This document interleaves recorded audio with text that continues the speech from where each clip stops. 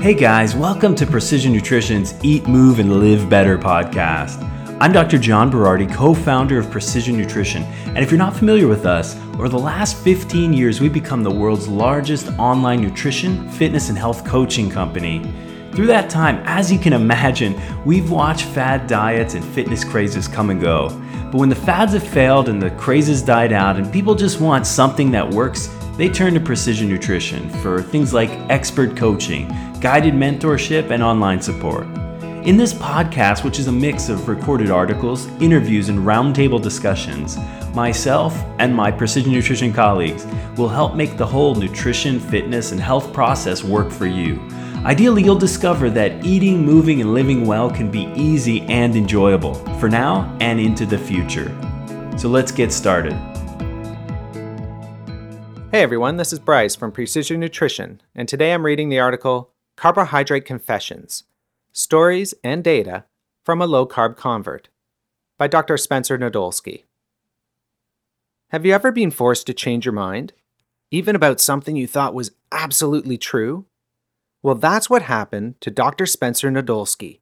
A longtime low-carb advocate, this high-carb experiment rocked his world.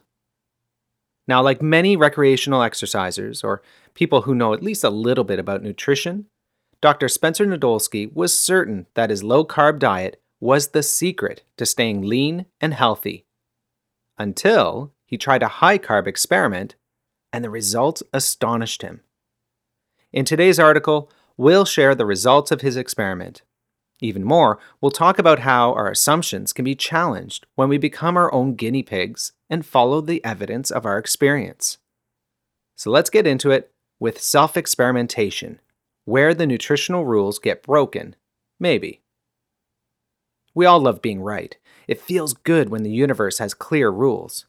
If you're a recreational exerciser or familiar with nutrition, one of the dietary rules you might know is that a low-carb diet is the magic secret to staying lean and healthy. At the very least, you might have heard about the many benefits of a low-carb diet. Like Spencer Nadolsky, you might have also researched it. You might have trusted that nutritional wisdom so much that, like Spencer, you even recommended that everyone try it. In fact, at one time, Spencer was so convinced of low-carb diet's value that he became a low-carb promoter, appearing on podcasts and writing a popular blog to sing the praises of low-carb eating. Then he took up a new sport, and his coach persuaded him to try a higher carb diet. The surprising result? His weight and health remained stable, while performance and energy skyrocketed. His self-experiment proved his assumptions wrong, and in the face of new evidence, Spencer was forced to rethink his nutritional paradigm. Darn you and your truth bombs, self-experimentation! In today's article, we'll explore how self-experimentation can help you test nutritional theories and dietary rules on yourself to see how your body responds. But this article isn't just about one guy's journey or what's true. That's right, we're not going to give you another nutritional rule to replace the rule that Spencer just apparently broke. Instead, this article is also about the importance of having a critical, questioning, curious perspective. About not taking anything, not even what we say, at face value. About avoiding one-size-fits-all rules and absolutes. And above all, trusting the evidence of your own unique body. So who's this article for? Well, if you're a beginner who's just learning about the basics of healthy eating, you might want to actually skip this article. However, if you're a little more advanced and have already tried various ways of eating, this article may interest you. You might also find this article valuable if you coach or educate others. For instance, if you're a coach or fitness professional who might be advising clients on how to eat. And finally, if you're interested in self-experimentation, you naturally want to find out about Spencer's adventures and perhaps try something yourself. So without further ado, here's Spencer's story as told by the good doctor himself, courtesy of me reading it, of course. From high carb, big, to low carb, lean. In college, I was an academic All-American heavyweight wrestler. At one time, ranked third in the nation. Unlike my smaller teammates who were always trying to stay lean to maintain their weight class, I was always trying to gain. For me, bigger was better. And I ate big to stay big. During that time, I packed down 4,000 to 5,000 calories a day. Lots of carbs from pasta, rice, and cereals. But in 2007, I retired from the ring and decided it was time to get leaner and healthier. So I did what a lot of people might have done at the time. Low calorie, low carb. I cut my calories down to 2,500 to 3,000 a day, and I cut out all carbohydrates that didn't come from vegetables or fruit. Since I wasn't going to be competing and practicing so much anymore, I figured I didn't need those starchy carbohydrates to fuel myself. And guess what? My strategy worked. In the few short months before I entered medical school, I lost about 25 to 30 pounds. What's more, I felt fantastic on my relatively low carbohydrate eating plan. In fact, you can see photos of Spencer online in today's article at precisionnutrition.com/low-carb-convert. The low carb years.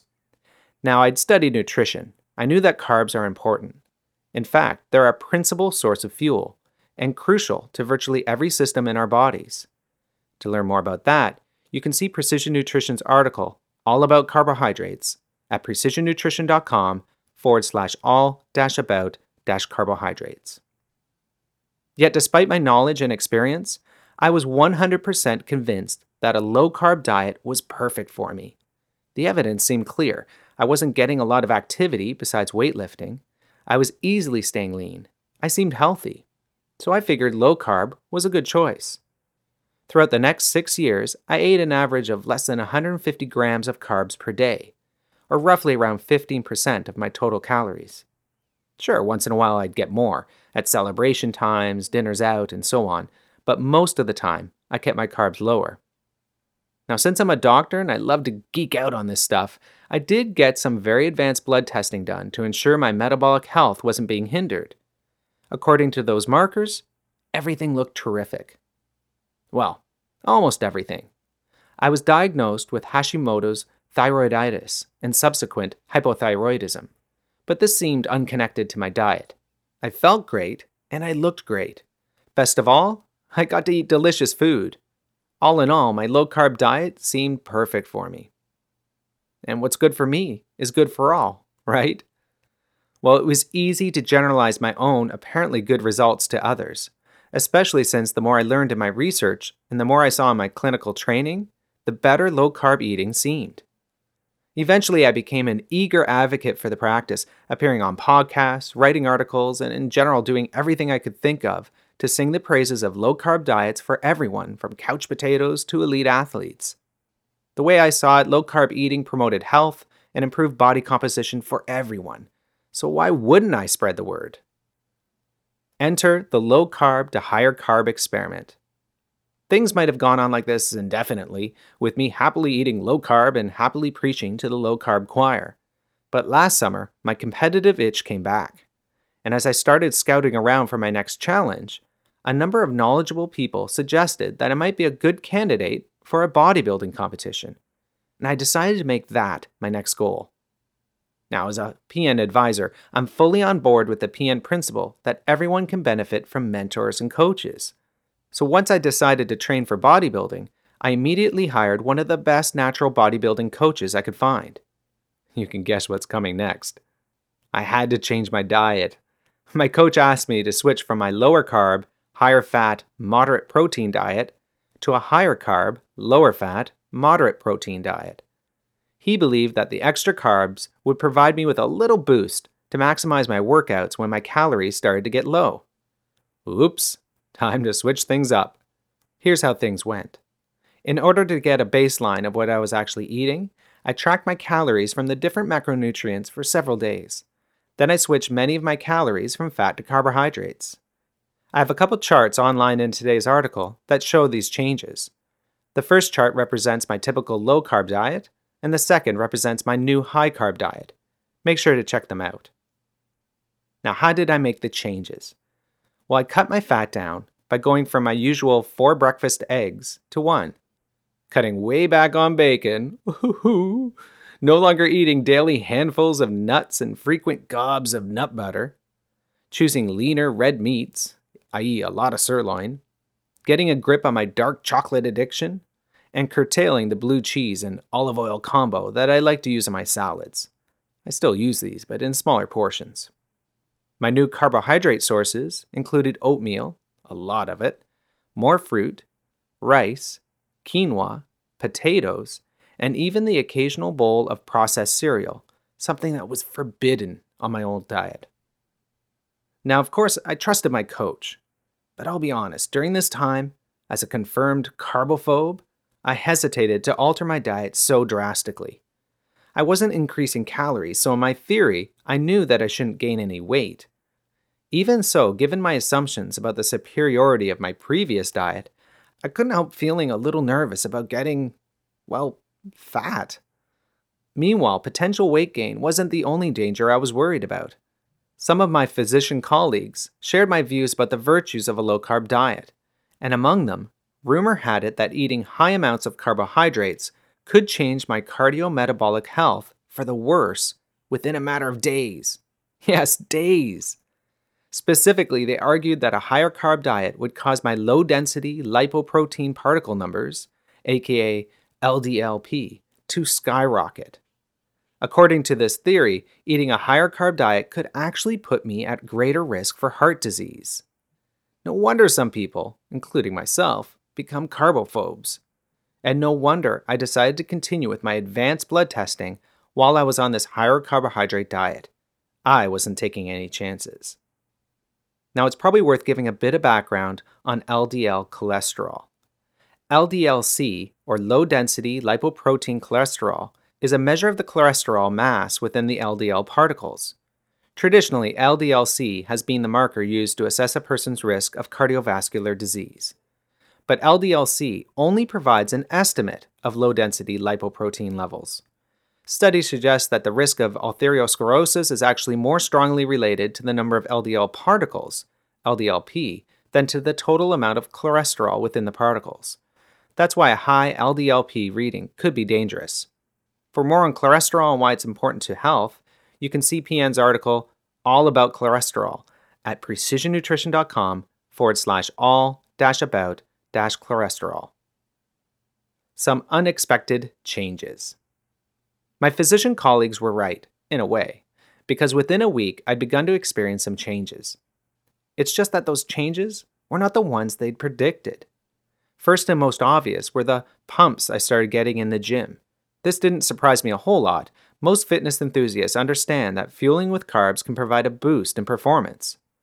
A little more surprising, but still within the realm of what I'd anticipated, was my newfound ability to perform a set or two extra of the same exercise at the same intensity and weight. For quite some time, I'd struggled to do this beyond the 8-rep mark. Generally, I could go for 4 or 5 reps and then I would have to quit or cut back. So this was something new. Meanwhile, in addition to these fairly predictable changes, there were a few unforeseen results. First, instead of gaining weight quickly, I actually lost about 1.5 pounds. Not only that, but even with that relatively minor weight loss, I was looking leaner and more vascular. Second, all of my advanced metabolic markers improved, including glucose and lipid lipoprotein metabolism labs. Talk about a shock. Well, this is when evidence meets dogma, the debate. After switching to a higher carb meal plan, I posted my initial weight loss results on Facebook. And that's when the fun began. Recall at this point I was pretty well known as a fan of low-carb diets, and I'd gone on record more than once to argue for their benefits. So within an hour, both low-carb enthusiasts and pro-carb enthusiasts began to speculate about what had happened. The low-carb promoters insisted that I must have lost muscle. After all, I couldn't have lost fat with added carbohydrates. Especially since most people who increase carbs gain water weight due to the increased glycogen. Losing fat was an impossibility. Except it wasn't, not according to the measurements. Meanwhile, those in favor of higher carb diets argued that my former low-carb diet must have caused some subclinical hypothyroidism. On a higher carb diet, my thyroid was finally kicking into gear, and that, they believed, was why I'd been able to lose weight. Ironically enough, as I mentioned earlier, I do have hypothyroidism caused by an autoimmune disease. but I keep close tabs on my symptoms and labs, and these didn't change. So a newly active thyroid wasn't the explanation either. Mindfulness makes the difference. Until now, I haven't said a lot about it, but I have my own theory as to why I lost fat despite adding carbohydrates. Remember how I tracked my eating for a few days at the start of this change, and then switched my calories over from fat to carbohydrates? Well, I believed that I subconsciously lowered my calories on those first few days. Quite simply, I was more aware of what I was eating. And here's a note. I wasn't trying to eat differently than usual. On the contrary, I tried to eat the way I would on any other day. But when you write down what you're eating, you automatically become more aware of the food you put in your mouth. In the end, I think my baseline of around 2,700 calories per day was on the lower end of what was normal for me, between 2,500 and 3,500 calories per day. So ultimately, it didn't matter that I switched those calories from fats and protein to carbohydrates. As long as I maintained activity levels, I was going to lose weight regardless. This would also explain the changes in my metabolic markers, because a hypocaloric or low-calorie diet will typically improve those as well. Testing it out. To further test my hypothesis, I continue to monitor my progress over the next few months. During this period, I wanted to gain a bit of weight before embarking on the long weight loss phase that precedes a bodybuilding competition. Every day I weighed myself and tracked exactly what I was eating. Gradually, I increased my carbohydrate intake to around 400 grams of carbohydrates daily, and over the next 4 months, my weight steadily climbed. After a few months of my high-carb diet, I ended up at the same body weight. However, I had less body fat and more lean mass. You can see a chart of this online in today's article at precisionnutrition.com/low-carb-convert. Now, right before the start of the weight loss phase, I underwent another set of advanced blood tests. Guess what? The results were similar to my low-carb baseline measures, which was exactly what I expected. Now, if you want to see all the numbers and track my contest preparation, visit my blog at www.drspencer.com. Now, what have I learned? Right now, I'm on my long descent to getting shredded, or super lean, for my bodybuilding show. I'm staying relatively high carb, over 300 grams of carbs daily, low fat, 75 grams daily, and moderate protein, 225 grams daily, while slowly losing fat. My workouts continue to be great. But I need to emphasize that during this experiment, I've been weighing everything and tracking it in my journal. And I think this weighing and tracking are important. In the past, I tried adding carbohydrates to my diet freely. Surprise, surprise, this resulted in quick fat gain. Just what a carbophobe fears most. But if you think about it for a minute, it's obvious why I gained unwanted fat. In adding carbs, I was simply adding calories, without looking at the whole context of my diet. Had I tracked what I was actually eating, I would have fared a whole lot better. And I suspect that a lot of people who try and fail with a higher carb diet may be making the same mistake that I made in the past. And if tracking is useful, it's equally important to measure. If you're anything like me, you find it a whole lot easier to guesstimate an appropriate serving size of apples or bananas than one rice, pasta, or cereal. And you also find the rice, pasta, and cereals a whole lot easier to overeat. And for low-carb eaters, well, the same is true too. Bacon, avocado, nuts, and butter are delicious and way easy to overeat. That's why if you're trying to make any kind of physical change, no matter what diet you choose, I strongly recommend you measure and track your food for a little while. Don't make yourself crazy with it, but do make yourself more aware. Later, once you have a fairly good idea of what a portion looks like, you can estimate using the PN method. You can find details on that on precisionnutrition.com/calorie-control-guide. Higher carb or low carb? What's right for you? Well, does my success with a higher carb diet mean that I've completely turned my back on low carb diets? No. Does it mean that you should immediately go face down in a bowl of oatmeal? Not necessarily. In fact, most of my new patients still get the low carb prescription. Why? Well, because if you're inactive and overweight, it's much easier to get your blood sugar and blood pressure controlled on a lower carb diet. When I recommend a lower carb diet and ask patients to focus on lean proteins, veggies, and fruits, they automatically eat fewer calories and more protein. And this makes them feel full for longer, which in turn helps them lose weight. By eating more vegetables, they also get more phytonutrients. They're eating less processed food. And altogether, this diet helps to rid them of the diabetes or hypertension that brought them to me in the first place.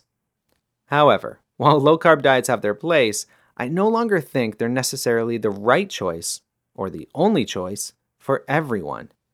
In fact, many of us might benefit from adding some healthy carbs to our diet. To learn more about that, you can see PN's article, Carb Controversy: Why Low-Carb Diets Have Got It All Wrong. Good title. You can read it online at precisionnutrition.com/low-carb-diets. The fact is, restriction almost never works well over the long term, and most of us feel, look, and perform our best with a balanced diet that includes some lean protein, healthy fats, and quality carbs. So how to decide what works for you? Well, your individual carb requirements depend on your goals. Are they fat loss, muscle gain, maintenance? Carb requirements also depend on genetics, different body types, medical conditions, and so forth. Your carb source, refined versus minimally processed. And lastly, your activity level, whether you're sedentary, weight training, or an endurance athlete. And don't just speculate on what you think you might need. Actually try it. Get some evidence. Track and measure your intake. Observe your workout performance and overall energy levels. Heck, even get some blood work done if you're willing to put your money where your quinoa-eating mouth is. Gather data on yourself and think of it as writing your owner's manual. So what to do with all this? Well, if you're a healthy exerciser whose blood sugar levels are normal and you've been eating low carb for a while, I recommend trying a higher carb diet. You might be surprised at the results. And remember these simple guidelines. Don't overly restrict, don't overthink it, don't waste time with the detailed carb math. Enjoy a wide variety of minimally processed whole and fresh foods. Observe how you look, feel, and perform. Decide what to do based on the data you collect about yourself, not what you think you should do. And the only rules come from your body and your experience. Don't follow a dietary prescription for anyone else's body. And above all, for most active people, carbs are your friends. This has been Bryce from Precision Nutrition, reading today's article, Carbohydrate Confessions: Stories and Data from a Low-Carb Convert, by Dr. Spencer Nadolsky. Spencer is the director of Examine.com and a practicing physician in Virginia. His personal blog is drspencer.com. Make sure to check it out. Thanks for listening, everyone. Have a great day. Okay, everyone, that's it for this week's edition of Precision Nutrition's Eat, Move, and Live Better podcast. For more information about how to eat, move, and live better yourself, and for some awesome free nutrition and health resources, come visit us on the web at www.precisionnutrition.com. You could also visit us on Facebook or on Twitter at InsidePN. Talk to you next time.